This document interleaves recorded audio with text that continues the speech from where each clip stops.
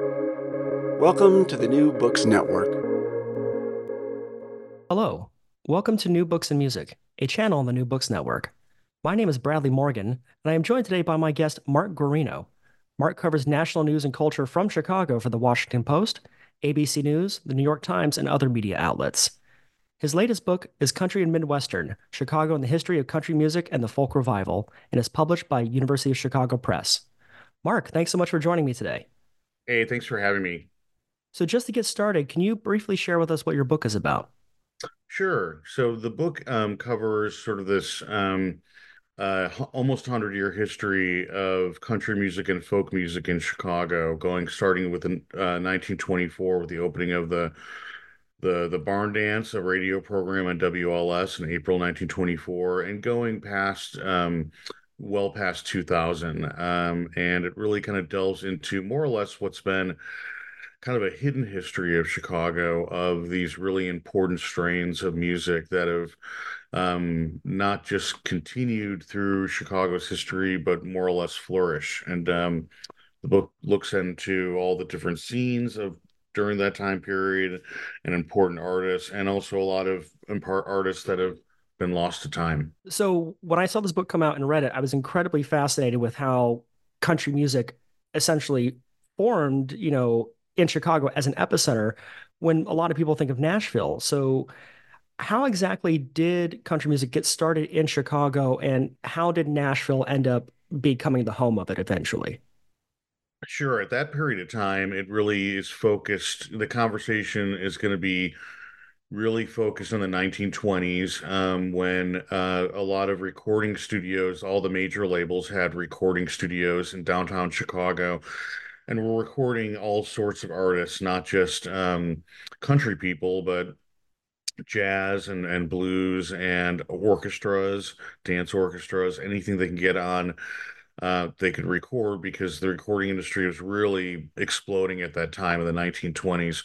We're talking about the jazz age. And so music was very, very important. And it was being introduced into people's homes really in the kind of the earliest segments. At the same time, radio was taking off like crazy, and all these radio stations were opening up in downtown Chicago. And one of them was WLS, which was called the world's largest store because Sears Roebuck and Company was based here, and that was their outlet to get into people's homes across rural America.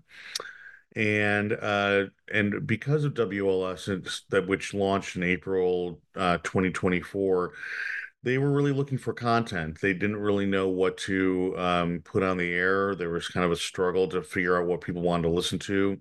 So you had this medium, but they didn't have the message. And late in the month, they decided to put some fiddlers on a Saturday night, and it was a really big hit. And what developed out of that was a program called The Barn Dance, which was a several hour long show on Saturday nights, which was really the first presentation of what would later be called country music. It was music really from music and songs and performers from the Midland South who came to Chicago and brought their songs with them and brought their instruments and brought their stories with them.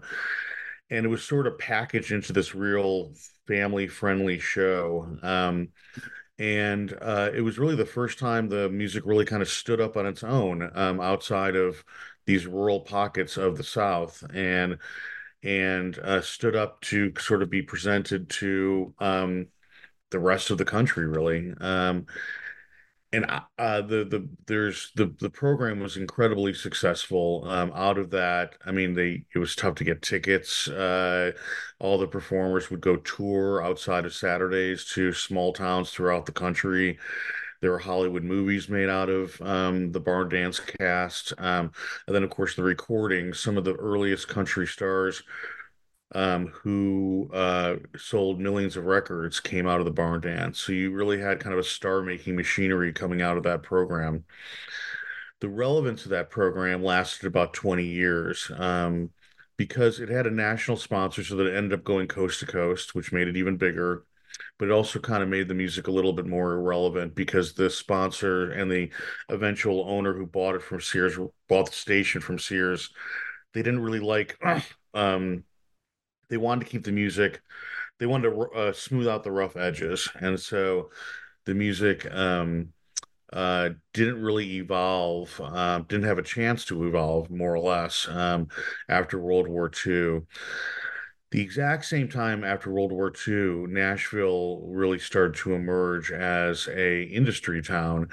And so by the 50s, all of the recording studios, the publishing houses had gone in, and it was really it was very early Nashville, establishing itself as Music City, as sort of the industry network of country music, because country music had become a commercial force to be reckoned with, and so the industry, like mechanism or ecosystem around it, had to be formed, and so it was formed in Nashville, and so it was really that time that the music as an industrial force or a force in the industry um, stopped really becoming relevant in Chicago, and then Nashville kind of took it up after that. I know there's some social and cultural reasons why country music became a force in Chicago. And we'll talk about some of those later. But I really wanted to begin the conversation on Barn Dance, which you brought up, because that was a really fascinating program to read about. And you talk about a guy named William Bradley Kincaid who made his radio debut on Barn Dance. And you say about him that his success came from building a template that created a personal relationship between his performance and the fans. And I thought that was just an incredible dynamic. Could you tell us more about him? Sure. So he was someone who came to Chicago to go to school. He came from Appalachia, the heart of Appalachia, and he happened to be in Chicago, and he was a singer, and so he sang in some choral groups, and he auditioned um, for the barn dance, and he won. And but the Bradley Kincaid, that if you just Google his name, you'll see a lot of photos of him kind of in outdoor wear and or maybe a cowboy hat, uh, um and that really kind of wasn't inherently him. He created this image that listeners felt comfortable with of someone who's singing those songs. Who Bradley Kincaid really was he was an early folklorist. And a lot of these people, that's really what they were. They were people who collected songs. It is such a quaint idea today in 2023 or 2024 to think about song collecting.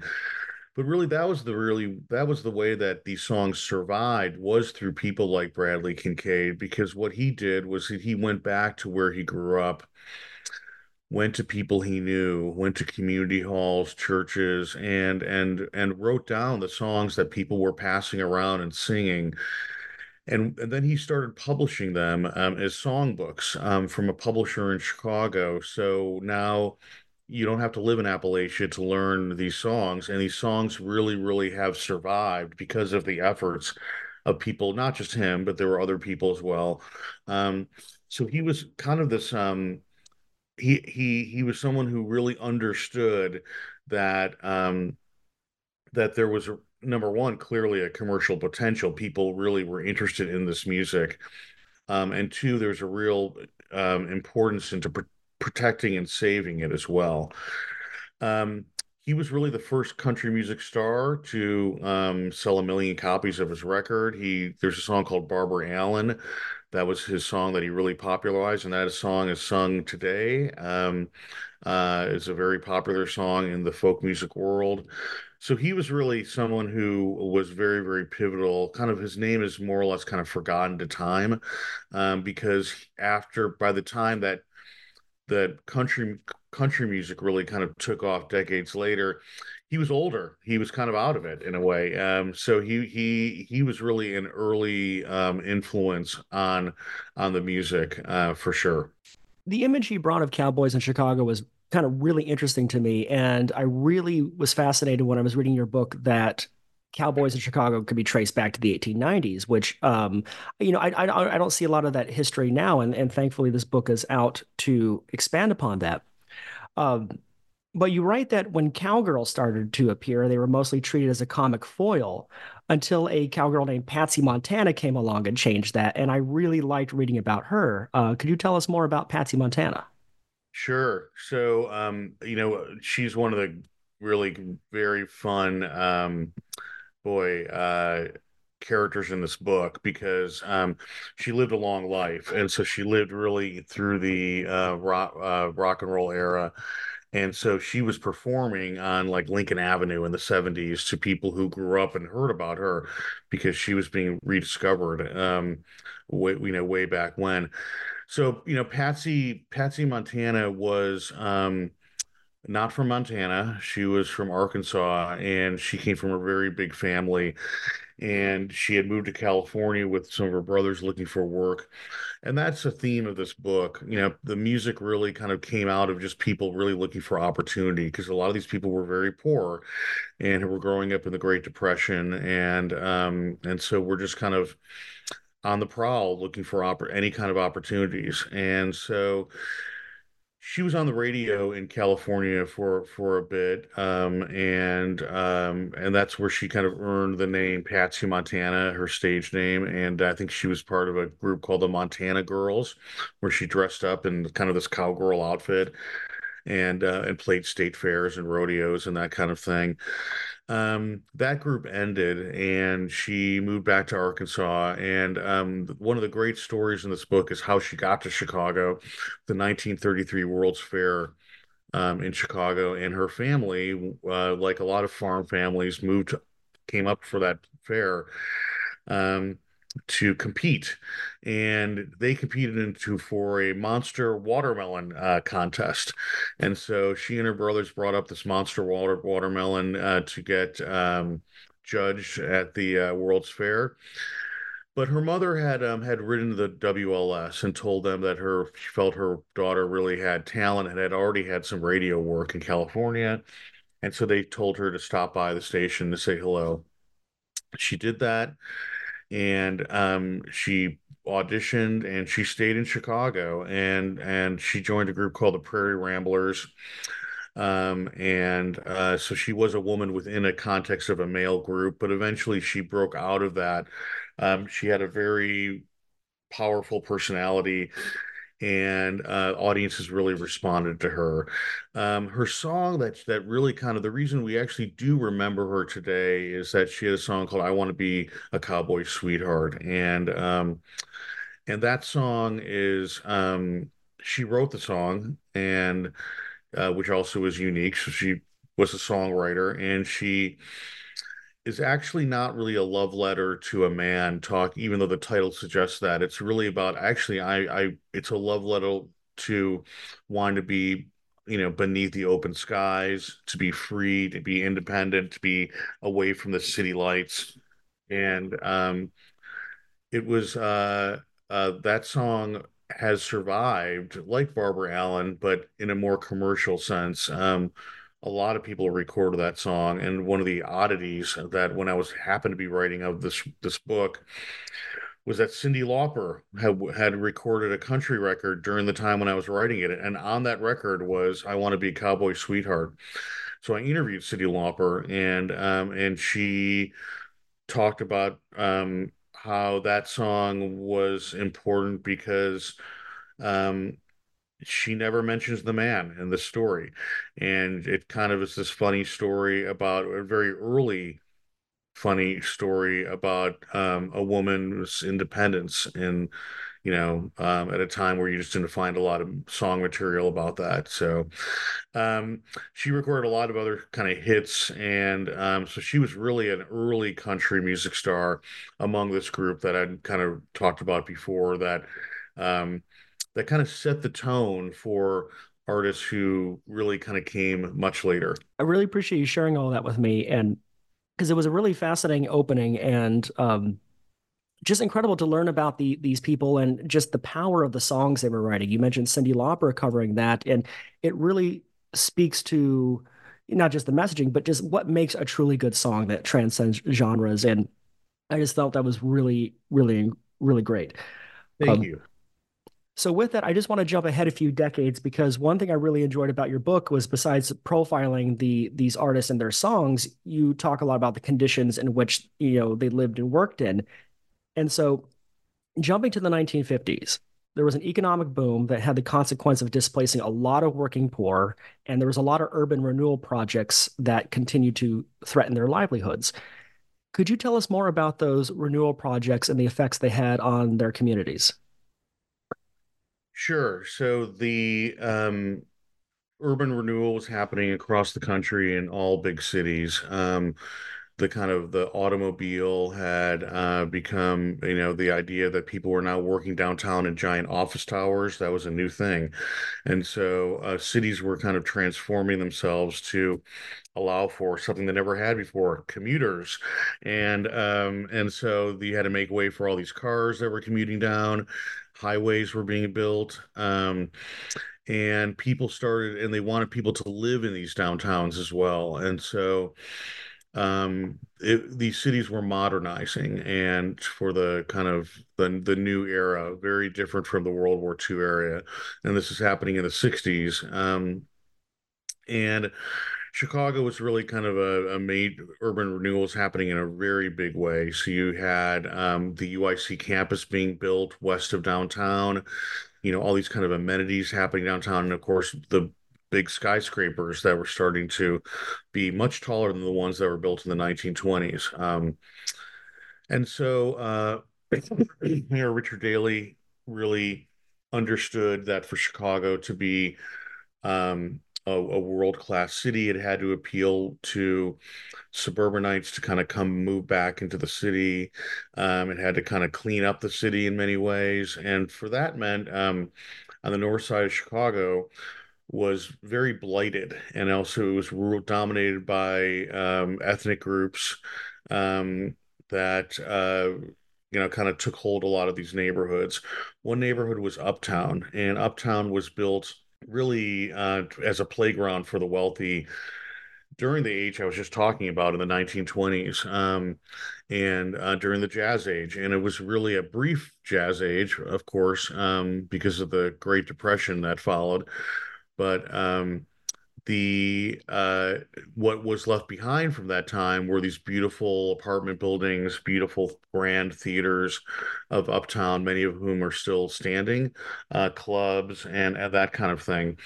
So once the tides turned, you had all this great infrastructure, but it kind of fell into the hands of slumlords. At the same time, you had a second um, migration coming up of white Southerners, once again looking for work because the agricultural South, that way of life was dying, and there weren't the opportunities for people who were growing families. And so there were all these factories up here, not just the steel mills, but also um, kind of low-level factories, even in the north side of Chicago, and then the suburbs, which were developing on the collar of Chicago, places like Morton Grove and Skokie, and further and further out. Um, so you had this massive influx of white Southerners coming up, and most of them settled on the north side, and a lot of them settled in Uptown because a lot of people they knew lived there, and was sort of compounding itself. These hotels were um, built into smaller and smaller units, and poverty settled in. People didn't have a lot of money. The conditions were very different than they were used to. It was cold, it was violent, and there's a lot of desperation in the street. So at the same time, people brought up their culture, um, the music. You heard music in a lot of these bars. There were musicians here. There was also a support structure kind of being built for these people to make them feel at home and at least try to kind of have them integrate within the wider Chicago. So while that's happening, they're kind of ripe for antagonism from the city, from major media outlets like the Chicago Tribune. People saw them just as hillbillies. And so there was a real clash that lasted for quite a long time, um, decades, between the people who really settled into these neighborhoods, and now it was their home. Some people had who later became in their 20s. That's the only home they knew. They came up as babies. Um, and so there was a real antagonism between the people who live there, the Chicago police, the city hall, that really wanted these people gone because they wanted to redevelop uptown. They wanted to put in Truman College, which is there right now. And my book kind of tells that story, but also it talks about them. It really kind of does it through the filter of music and poetry, because that's really those are the art forms that kind of came out of the struggle. Yeah, I really thought that was fascinating because, I live close to Uptown and I'm able to see a lot of these buildings and the history. It just touches me personally in a lot of ways. And I appreciate you touching upon how media and the local government was antagonizing these communities. You also say that there was a lot of social service agencies that were working with these communities to kind of help get them settled. And reading through it, it was really alarming to see how a lot of the same issues are still continuing today on different scales. And so I just wanted to get your perspective, as a journalist yourself, like that media relationship and the plight of the local communities and how these social service agencies really came to step in. Sure. Well, I think with the migrant situation, you're seeing the people who are really stepping up are the churches and just everyday volunteers, and the ones who are really the ones collecting the clothes and collecting the basic needs, so providing showers, are the churches of all denominations, not just in the city of Chicago, but in the suburbs as well. And the massive amount of volunteer effort, the churches really did mobilize in a way, or are mobilizing in a way. They're fast, they're swift, they have a network of volunteers, and people are committed to helping the migrant groups who are kind of coming here, not just kind of get on their way, but just survive, in this horrible winter that they're in. And that's all while city government kind of just in a way spins its wheels, and we've seen the frustration with the city of Chicago because of that. The city that has the greatest amount of resources seems to be moving the slowest. That's very true in this situation as well, where um, uh, these social service organizations kind of coming together to understand, because there's an understanding there that these aren't just people who, okay, they're showing up for jobs and we need to help them get jobs. That these are people who are showing up, that they come from a different culture. And so there are inherently a lot of um, interesting things that come out of that when you come from a different culture and you're plopped into a culture that you don't understand whatsoever. And and if we can address some of those things, it's going to make this transition a lot easier. It's not just, handing him a hot cup of coffee and telling him where a job is. It's to kind of accommodate them and to make ease the transition so then they become a Chicagoan. Um, and that's what really a lot of the social organizations did. That they created community halls for them to play music. Um, There was actually organizations that helped miners with black lung disease, people who are mining their entire life and then coming up here for work, but had a lot of significant health problems. There was organizations here that were targeted just for those miners. The Old Town School of Folk Music set up a remote location in Uptown to hand out guitars, to provide space for people to play their music, because that was important to those people. That music was played at home, and it brought small rural communities together, and now they're in a place that isn't small or rural. And so how do they kind of recreate that in this big and urban environment?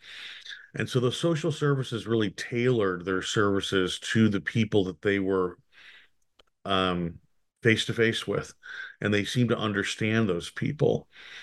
And I think that's similar to what, um, at least what I know of and have read and have been told of the more successful outreaches to the migrants is that, they're reaching out to people who understand Spanish, who understand the journey that these people had made, like who they are behind their faces, and the why, and really kind of addressing why they're here and their efforts and not judging them.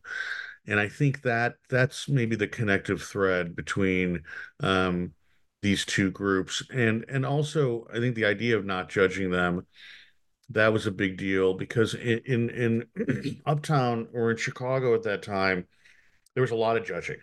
As my book kind of gets into really how these people in the press were treated like jokes. They were treated like, they were blamed for all the crime, and they were useful scapegoats, and because they were different, because they had a twang in their voice, and they were poor, so they looked and sounded different, and so that's kind of the connective thread probably between then and now.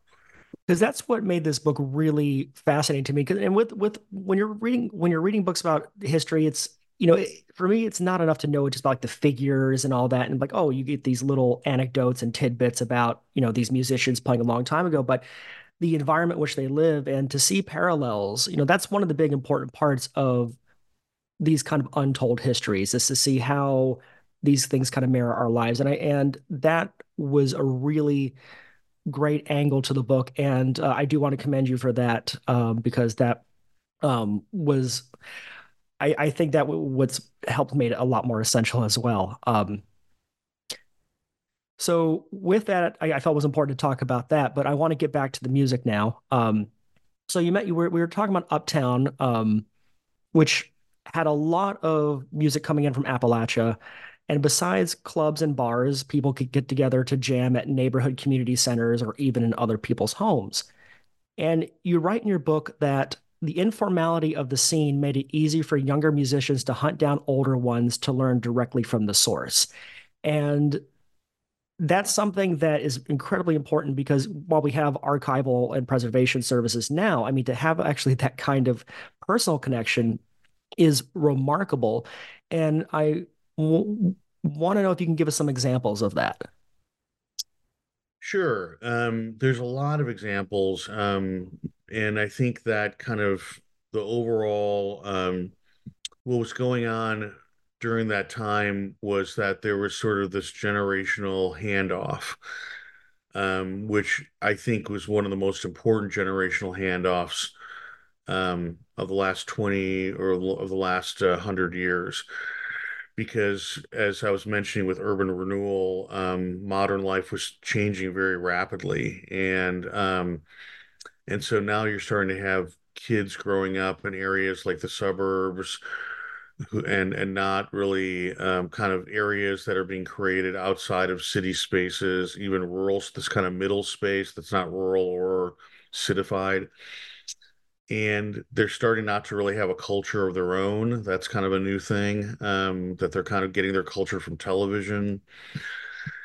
And so modern media is kind of entering the world. And so you're having people who are learning about something that would normally touch them if it was in front of them, but they're learning about it on records and on television, but they have no way to kind of learn about it from the source unless they go find the source. And so during this time in the 1950s and the 60s, I guess, as well, um, you have this whole generation of kids more or less kind of like taking it upon themselves to go find the source, and not just in Chicago. This is happening a lot of other places, but the stories in Chicago are kind of incredible. I mean, in 1961, the University of Chicago Folk Festival started in February. It's happening again this February. And that was really one of the first folk festivals where you had college students interacting with musicians who had recorded decades earlier in the 20s or 30s and were just regular people. They just recorded music, but they, were not. recording stars because that concept wasn't really around. And so their music in the 1950s was being repackaged and resold to audiences and heard, and that music was heard for the first time. And so young people who were maybe not, believe it or not, there were some young people who weren't really into rock and roll. And so we're discovering kind of this old blues or bluegrass music, stream music, and getting really excited about it. They were jumping in cars and going down to the South and knocking on doors or corresponding with people who were down south to try to kind of bring them to Chicago to play this festival. And that's kind of incredible. I mean, if you think about like college students today, are there going to be college students who are going to make that kind of effort to really go into a place that they have no experience being, may not even be welcome? Completely, it's like two aliens meeting on a distant planet. It's so improbable. And I think it's easy for us now to jump in a car and go drive down somewhere in the South, not a big deal. But back in 1960, it was a very big deal, especially when you're crossing racial barriers as well, if you add even throw that in the mix. And so these were very, very adventuresome people who were doing that on both sides, because you had someone kind of a farmer working in her house and at a knock on the door, and there's two University of Chicago students there, really excited to meet them. And not only excited to meet them, wanting to bring them up to Chicago for the first time. And so that is a really kind of a beautiful, those stories are really, really beautiful in that way. And I think can't be ever replicated again. Um, Within Chicago, there's a lot of stories like that too, because you had a lot of musicians who were still alive today, who are older musicians who have been playing bluegrass music their entire life. But we're growing up in the kind of suburbs of Chicago, and we're learning the music. The sound of the banjo through uh, uh, through television and film soundtracks really caught their ear. And so some of them went to Uptown because that's where there were Southerners playing banjo on the street or in bars. And they went and found those people just to go hang out with them and to kind of learn from them. Sometimes it was for like, it wasn't necessarily just for like teach me that chord. Sometimes it was just I want to be like, wow, you're very different than my dad's friends. I want to hang out with you and find out what is this whole world about. It's pretty exciting. Um, and so there was a lot of that going on. One of the great stories in the book, there's a fantastic mandolin player in Chicago called Don Sternberg, and I encourage anyone listening to go search him up. He performs quite often. He's a master at his musician, at his instrument, and he's also really funny. And Don was a teenager growing up, I believe, in Wakanda, Illinois, and he really loved at the time Homer and Jethro. And Homer and Jethro were kind of a comedy country group. Jethro Burns played mandolin, and but these guys were global stars. They were on the Tonight Show. They played for U.S. presidents. They played Europe. Hank Williams last night on Earth. They were on the bill with Hank Williams, although he didn't show up. And by the time that Don was a teenager, um, uh, Homer had died, and Jethro had moved to Chicago because he had married a woman here and was living in Evanston. And his mother had heard that and said, "Why don't you take some class? You seem bored. Why don't you go learn from this? I heard that this guy Jethro Burns is in town." And Don couldn't believe that Jethro Burns, this major star, was living in like not far from him. And so he started taking lessons from Jethro Burns in his basement. And eventually, a lot of kids his age started taking lessons from Jethro Burns in his basement. And it was like this god had kind of all of a sudden dropped in their laps.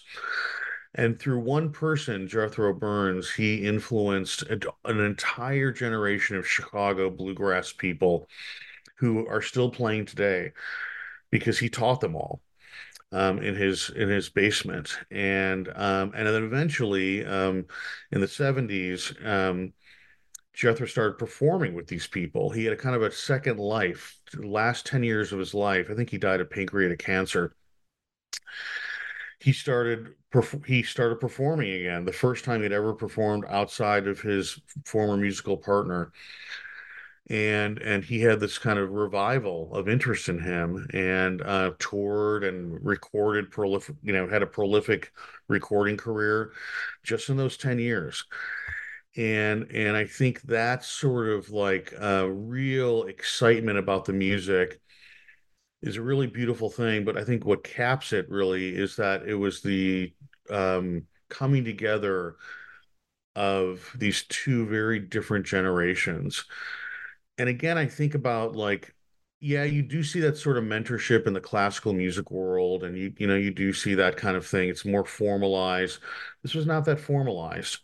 This was just somebody saying, I want to meet this person and I want to just see what they can. I love this music, and then kind of the love went back from him. And I think that is something that I can't really see something in today's world that really, I think generations are so split apart by media, and people don't really kind of connect in that way, in that really organic way anymore. And so that those stories to me are the most touching in the book. I absolutely agree. And it's great to hear you bring up the folk festival at the University of Chicago because besides country music, Chicago also has a rich folk music tradition as well. And there's two clubs I want to talk about. One still in operation, but one no longer. And it's the Gate of Horn, which you which was an influential folk club that you write that the coastal elite scenes like Greenwich Village started to take notice. And you say about the Gate of Horn that while the club did not explicitly intend to integrate, its programming was often pioneering. And that was really striking to read. So could you tell us more about the story behind the Gate of Horn and who could you see perform there? Absolutely. So the Gate of Horn was very significant, more significant than any club on the either coast because it was the first nightclub to have folk music. Folk music did not, in Greenwich Village, there were not nightclubs for folk music. So there's a distinction, so like little bars, or coffee shops, or, kind of more bohemian places. That's where the music lived. And that's kind of really what Greenwich Village was. Um, so nightclubs were kind of more adult places. It's where people kind of dressed up. They went out for, drinks after work. People went for dates and they went to go here. So it was similar to it. It was more or less like a jazz club. And the Gatorcorn was located near jazz clubs. Chicago had this great flourishing, nightclub scene at that time in the 1950s, where every jazz grade you could think and comedian of the time was playing, and that was kind of part of that like revitalization of Chicago's downtown. Now you have all these people living downtown, working downtown, skyscrapers, and now you have all this entertainment downtown where they can go and have big steaks and cocktails and go hear you know go see Joan Rivers, that kind of thing. So the Gate of Horn was a club that was built in that context. And it was a basement club in the basement of a place called the Rice Hotel. And the origin really was, I mean, I think it wouldn't have existed. It's sort of a purely Chicago creation. The person behind it was a fellow named Albert Grossman, who was a very young man at the time, but was a very big, burly young man. He looked about 20 years older than what he was. He was very giant, and he was later called the Bear.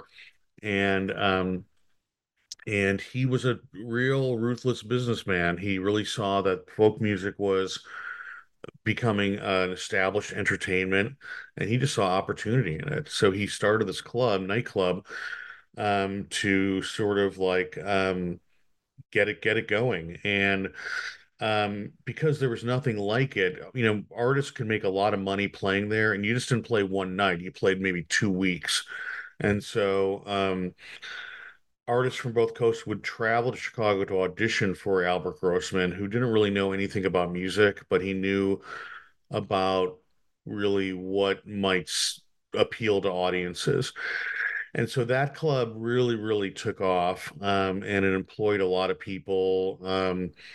People like, everybody passed through the gate of horn, comedians like George Carlin and Lenny Bruce. And then, Spike Lee's brother, Bill Lee, or Spike Lee's, I'm sorry, father, Bill Lee, was a very prominent jazz bassist.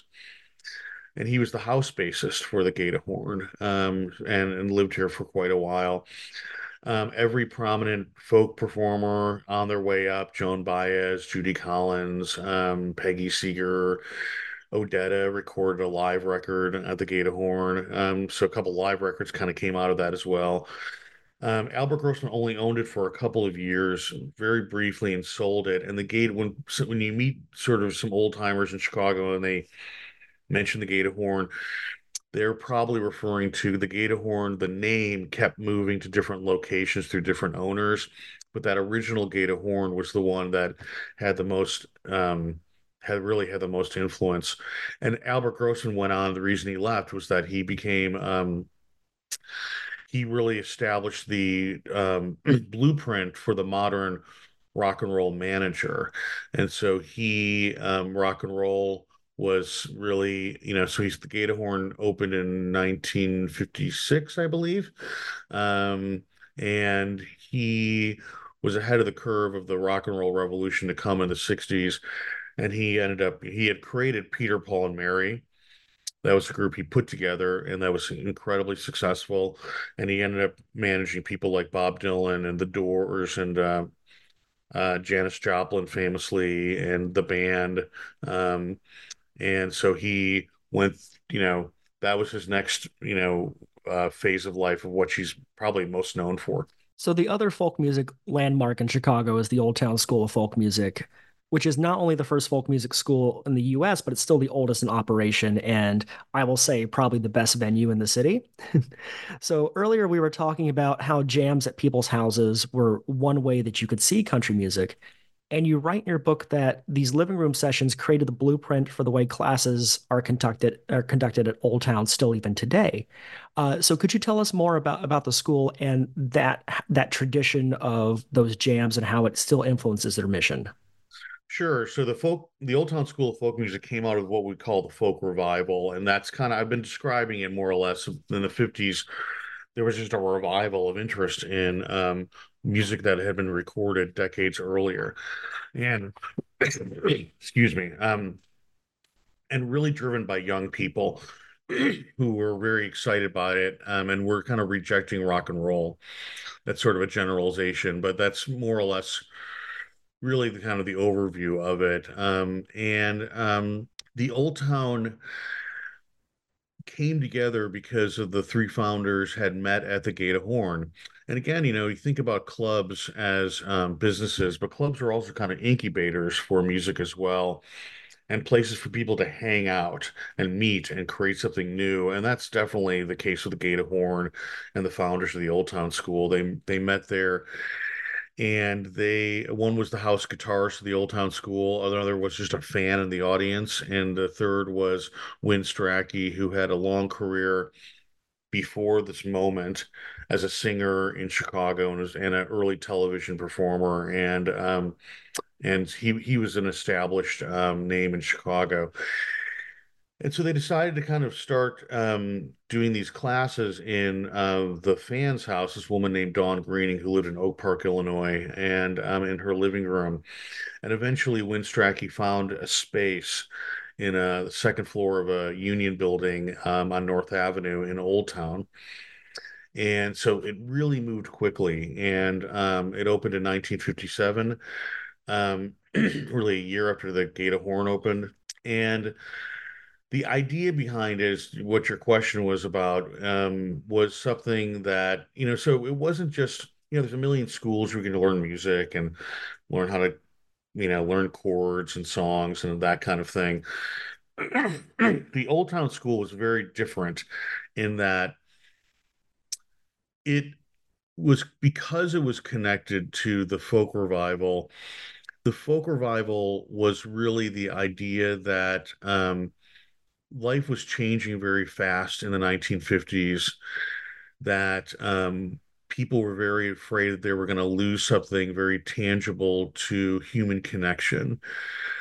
And what that human connection really was the voice and singing and just the idea of being connected, because what was happening in the 1950s is that modern life was actually disconnecting us from one another through television, through living far away from each other, in suburban communities, and music that seemed really kind of a little too raucous. It was maybe something that was splitting up communities and that kind of thing.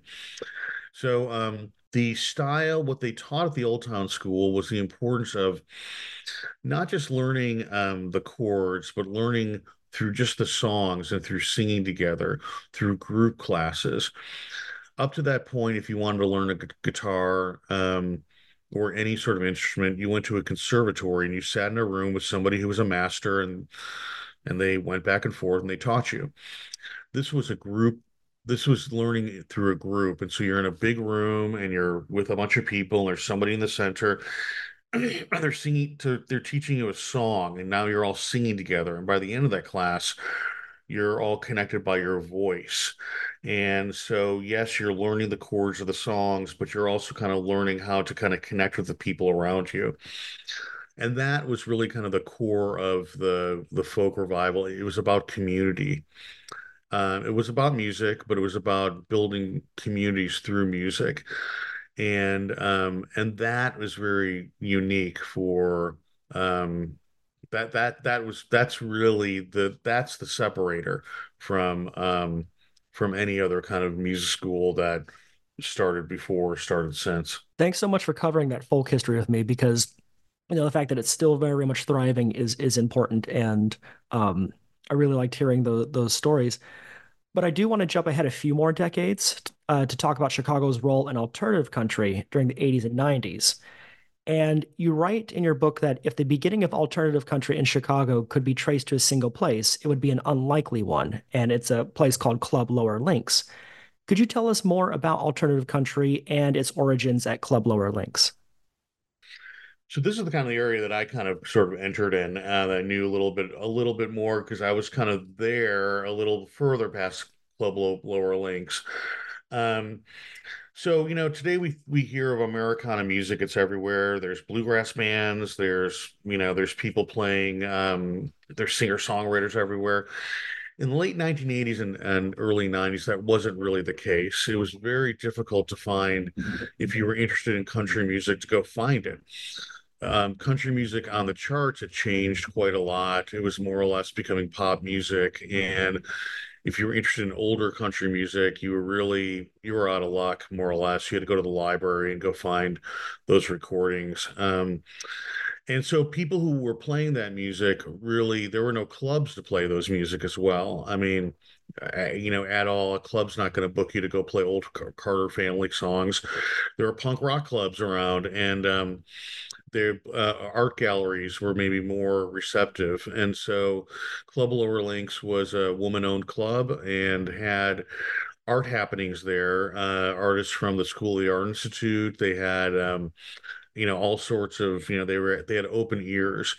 And the owner really loved country music. And so there was a group in the downtown loop called the Sundowners, three men who played country music 5 nights a week to tourists. She would book them in Club Lower Link sometimes. And so here they were playing to like punk rock weirdos, with performance artists. And so kind of going back to what I was mentioning earlier, this like weird culture of cult clash of generations that was happening in Club Lower Links. And so it was an alternative space, really, what we would call today an alternative space for the music, and they really kind of held it down for a while.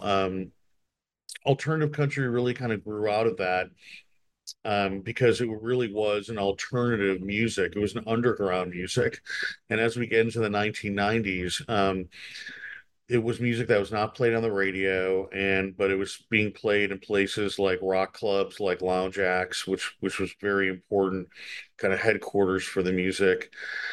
And what was really interesting to me was that at the time, alternative music was being called like commercial rock bands like the Smashing Pumpkins and Liz Phair and all these very famous bands that were coming out of that alternative revolution in the 90s. But the real alternative in Chicago was this kind of like incredibly healthy community that was bubbling up from the bottom, of all these bands that were kind of reconnecting to country music because the themes of country music, um, really were very working class, and that really resonated to kind of working class kids who kind of grew up on like FM rock in the 1970s. Um, and so they were, to them, this music was completely brand new, but thought it, they really felt more attuned to it because of the themes of the music really resonated with them and their audiences. And so that was happening all below, really below the surface. But there were so many bands here and record labels and an audience here for it that within about 5 years, it really did spread everywhere else. And my book does a pretty good job of kind of showing how Chicago was ahead of the curve by about 10 years of everyone else. And it really did kind of influence what today is known as Americana music and is much more um it's a little less rough around the edges than that music I'm talking about in the 90s, but a lot of the legacy artists that came out of that period, or a lot of the artists that came out of that period now are kind of legacy artists today of the genre. One of the pioneering record labels in the genre was Bloodshot Records. And for those who don't know, they specialize in alternative country. And you say they defined a movement represented by bands that place a high value on songwriting, irreverent attitudes, and exciting live shows. And I want to know if you could tell us a little bit about more the impact that their mission as a label has had. The impact of that label is really immeasurable. It kind of goes back to what I was saying in that like they identified a sound. So they did something that, in a way, kind of going full circle, talking about Bradley Kincaid in the beginning of our conversation, someone who identified like there was a really like wanted to document these songs. Bloodshot wanted to document what they were seeing happening organically in Chicago. And so they identified it and they called it something. I mean, they did call it insurgent country, and and that helped really an audience see it as well. And they started going to South by Southwest and having these parties. And South by Southwest is this major music industry conference, but they would have parties that were kind of off the like that were unofficial parties. Um, of the conference in the back of art galleries and showcasing their bands. And those parties were more popular than what was going on at the conference over a couple of years. If you really want to know where it was going, you went to the Bloodshot parties. Um, and so Bloodshot really identified a sound that was exciting, that was new, that had these incredible artists that were like mind-blowing artists that were just coming up, and so they captured it. And then but they couldn't hold on to it for too long because there was a lot of money to be made. A lot of other record labels started with bigger budgets, started and that stole away a lot of those artists. And a lot of those artists kind of became, again, kind of legacy artists of today. So they were really the first one to not just kind of demean the music, but said, no, that's country music. They may not look like, a country band or a country artist on country radio today, but those are legitimate country artists and they need to be reckoned with. And they were really the first ones to do that. It's amazing how we're still having this identity talk about what exactly is country music as, the changes that are going through the industry while also them still kind of like consolidating themselves in this particular image is really kind of fascinating. And so it's important that we have labels like Bloodshot continuing today, to uh, continuously redefine it. Um, there's one more venue I want to ask about, and you'd mentioned Lounge Acts, which after they closed during the mid 90s, there was a need for a new club, and that would end up being the Hideout, which is still open today. Could you tell us about how the Hideout has carried Chicago's country and folk traditions into the 21st century? Sure. So the owners of the Hideout, there's four of them, and they kind of came out of that scene in the 90s. So they understood so that it wasn't alien to them. They saw themselves literally as sort of this transitioning of creating sort of a safe space for what Lounge X kind of had created. And the when all of that stuff was really exploding, a lot of it happened naturally at the Hideout because they wanted to book those bands. They had festivals outside of the building. They It became a place where other musicians went to watch other musicians. So a lot of collaborations kind of organically happened out of it. But what the Hideout really understood that makes them very different than a lot of other clubs before them and after them is that they they very much understood their role in sort of the kind of Chicago saloon tradition, in that we're just not here to go throw musicians on a stage. There needs to be a reason for it, that we're actually kind of, or we're going to give space to people that we think are really important, we think deserve to have an audience, that there's profit making is not just the bottom line goal of the Hideout. If a profit's being made, that's great, but also, but it's really more about kind of showcasing artists, and in a way that's kind of like they're kind of this like they're sort of this like realm between um an art gallery and a business and a bar business, in that they are really trying to sort of really make a statement with what's on their stage, and not just basically throw whoever cover bands or whatever up on their stage, that they're trying to make it much more intentional. And that really, even though it sounds very naive, that's very, very important for any sort of scene to grow and to nurture, because you need gatekeepers like that who really kind of create these spaces that where artists feel very free to experiment without being thrown off stage. And that's why a lot of artists have kind of feel like that's kind of been their hometown club, because they're allowed to do that. And there's not a lot of places that really offer that creative freedom. And I think that's incredibly important. And I don't see it as naive at all because we do need those communities as they, you know, continue to get smaller due to algorithms and how people consume media these days. And so, with that, go support your local clubs. I just had a couple more questions to go through here. Now we've covered the history, and really, really thank you for that. Um, what do you see for the future of country and folk music in Chicago? Well, it seems right now there's a real healthy singer-songwriter scene going on now, and that really there hadn't been one for quite a long time. And so there's songwriter nights, there's some really very good songwriters out playing. And so that's very, very healthy. I mean, Chicago is not an industry town, but the industry's gone away in many ways. And so the music industry is more irrelevant than it's ever been. Artists are self-releasing their stuff or doing interesting partnerships. And so the idea of going to get, a record deal with Sony Records, it's kind of gone away. And so it actually makes living in a place like Chicago much more desirable, because you don't necessarily need that machinery as much anymore. So I'm seeing that there's this great singer-songwriter scene. There's a real flourishing kind of country dance scene.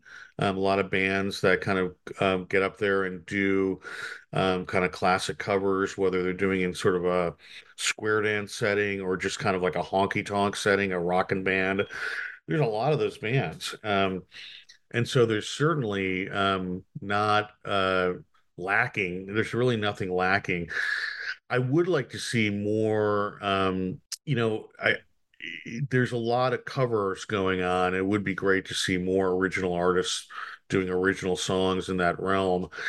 And I think the one thing about the alternative country scene in the 90s, which was great, was that the emphasis really was on original music. There were bands that dressed up in Western shirts and wore cowboy hats and played a lot of old songs, and for sure.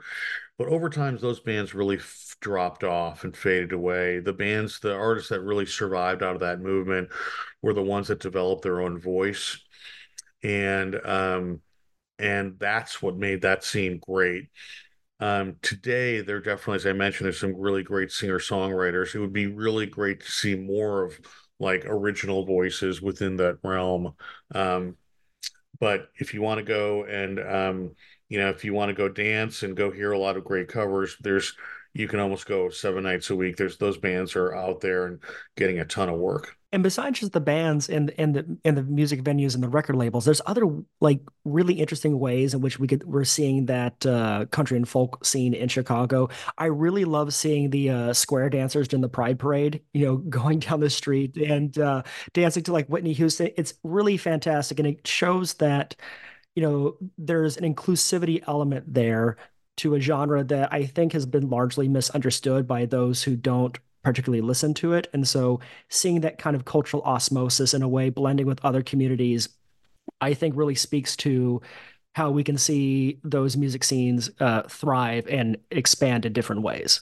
Yeah. Yeah, yeah. No, I hear what you're saying. And that's for sure. That's definitely going. The diversity of who's playing the music is definitely out there. That's reflective of sort of the just national trend. I mean, really, as I mentioned, kind of Americana music is sort of this thing. That's the label that's the genre label I think now that's being used outside of just kind of commercial country music that's on commercial radio.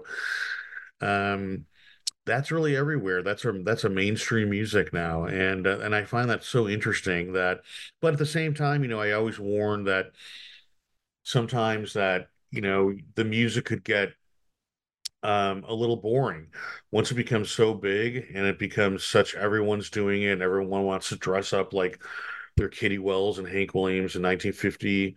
Um, that the music could maybe it's time then for another alternative scene to kind of kick its butt because it could get just as kind of feel a little routine after a while. So with that in mind, if someone were to start exploring Chicago country and folk, and where would you recommend they begin? Well, we talked about the Hideout. That's a great place, and they have a great event every year called A Day in Our Country, which has like a long day festival that has a lot of these bands. But those bands play there all the time. Go to a place like Fitzgerald's. That's a really good place for a lot of singer-songwriters. They have three different spaces, and so there's so much music going through that place 7 nights a week. There's a lot of alternative spaces, just like I was talking about before. There's a lot of like art galleries and small bars that will have music as well. I think everything from like there's a little bar in Rogers Park called Carrie's that has songwriters and country stuff all the time to a place all the way in South Berwyn called the Out of Space that has a lot of the music as well. The Old Town School of Folk Music, of course, is still running. You can get all that stuff there. Martyrs in on the north side is another really good club. Um, yeah, boy, you can't really escape it. It's not underground as it was anymore. It's really kind of all over the place. So for my final question, who are some of your favorite Chicago country and folk artists? Well, it's a tough question to ask because some of the ones I like are just kind of legacy artists, but then there's some boy, it's kind of all across the board. But the person who wrote the forward to my book is probably right up there, Robbie Fulks, who he really represents almost the entire book to me. I mean, his story, his approach to country music, really, really appealed to me. That he was this incredibly, probably the most original voice that I'd come across as a songwriter and as a personality and as a musician. It's tough to match him. He's really great. And now he's a legacy bluegrass artist. I mean, he's an incredible musician, plays, all around the country. And so he's right up there. I mean, of course, John Langford, really, I get into the book very extensively about him. This kind of scene kind of swirled around him because he became this connector of bringing people together and forming a million different bands, which was very important back in the 90s, that he was somebody who brought people together. But I think sometimes people forget what a great songwriter he is. His songbook, you can remove John from his songbook. Those songs are really amazing songs. You know, let's see, boy, there's people like Nora O'Connor, who I think is a really great songwriter, and she was in a band that was very important called the Blacks with Danny Black, who's starting to write songs again, and he's kind of coming around.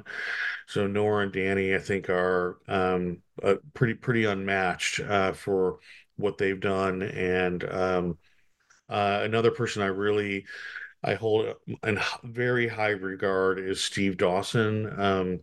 Steve formed a band called Dolly Varden in the 90s and now has done a lot of solo records, a lot of collaborations with a lot of avant-garde jazz musicians in Chicago. He's an incredible singer and guitarist, but he is a songwriter. He's very his stuff is very deep and poetic, and he's a longtime teacher at the Old Town School too. So I think he represents that sort of giving back and sharing over generations too. So he's someone who's been around, boy, 30 plus years, who I hold in very, very high regard, Steve Dawson. Well, Mark, thank you so much for speaking with me today. I really enjoyed this conversation, I did and too.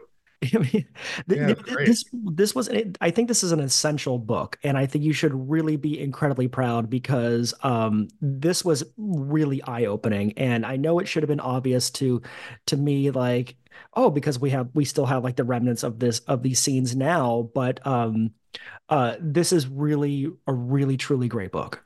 Oh, that's so nice to hear for you. You know, that's just nice to hear, and you're too generous. Thanks so much. That it was really fun. These are great questions too, so thank you. My name is Bradley Morgan, and you've been listening to New Books in Music with my guest, Mark Guarino.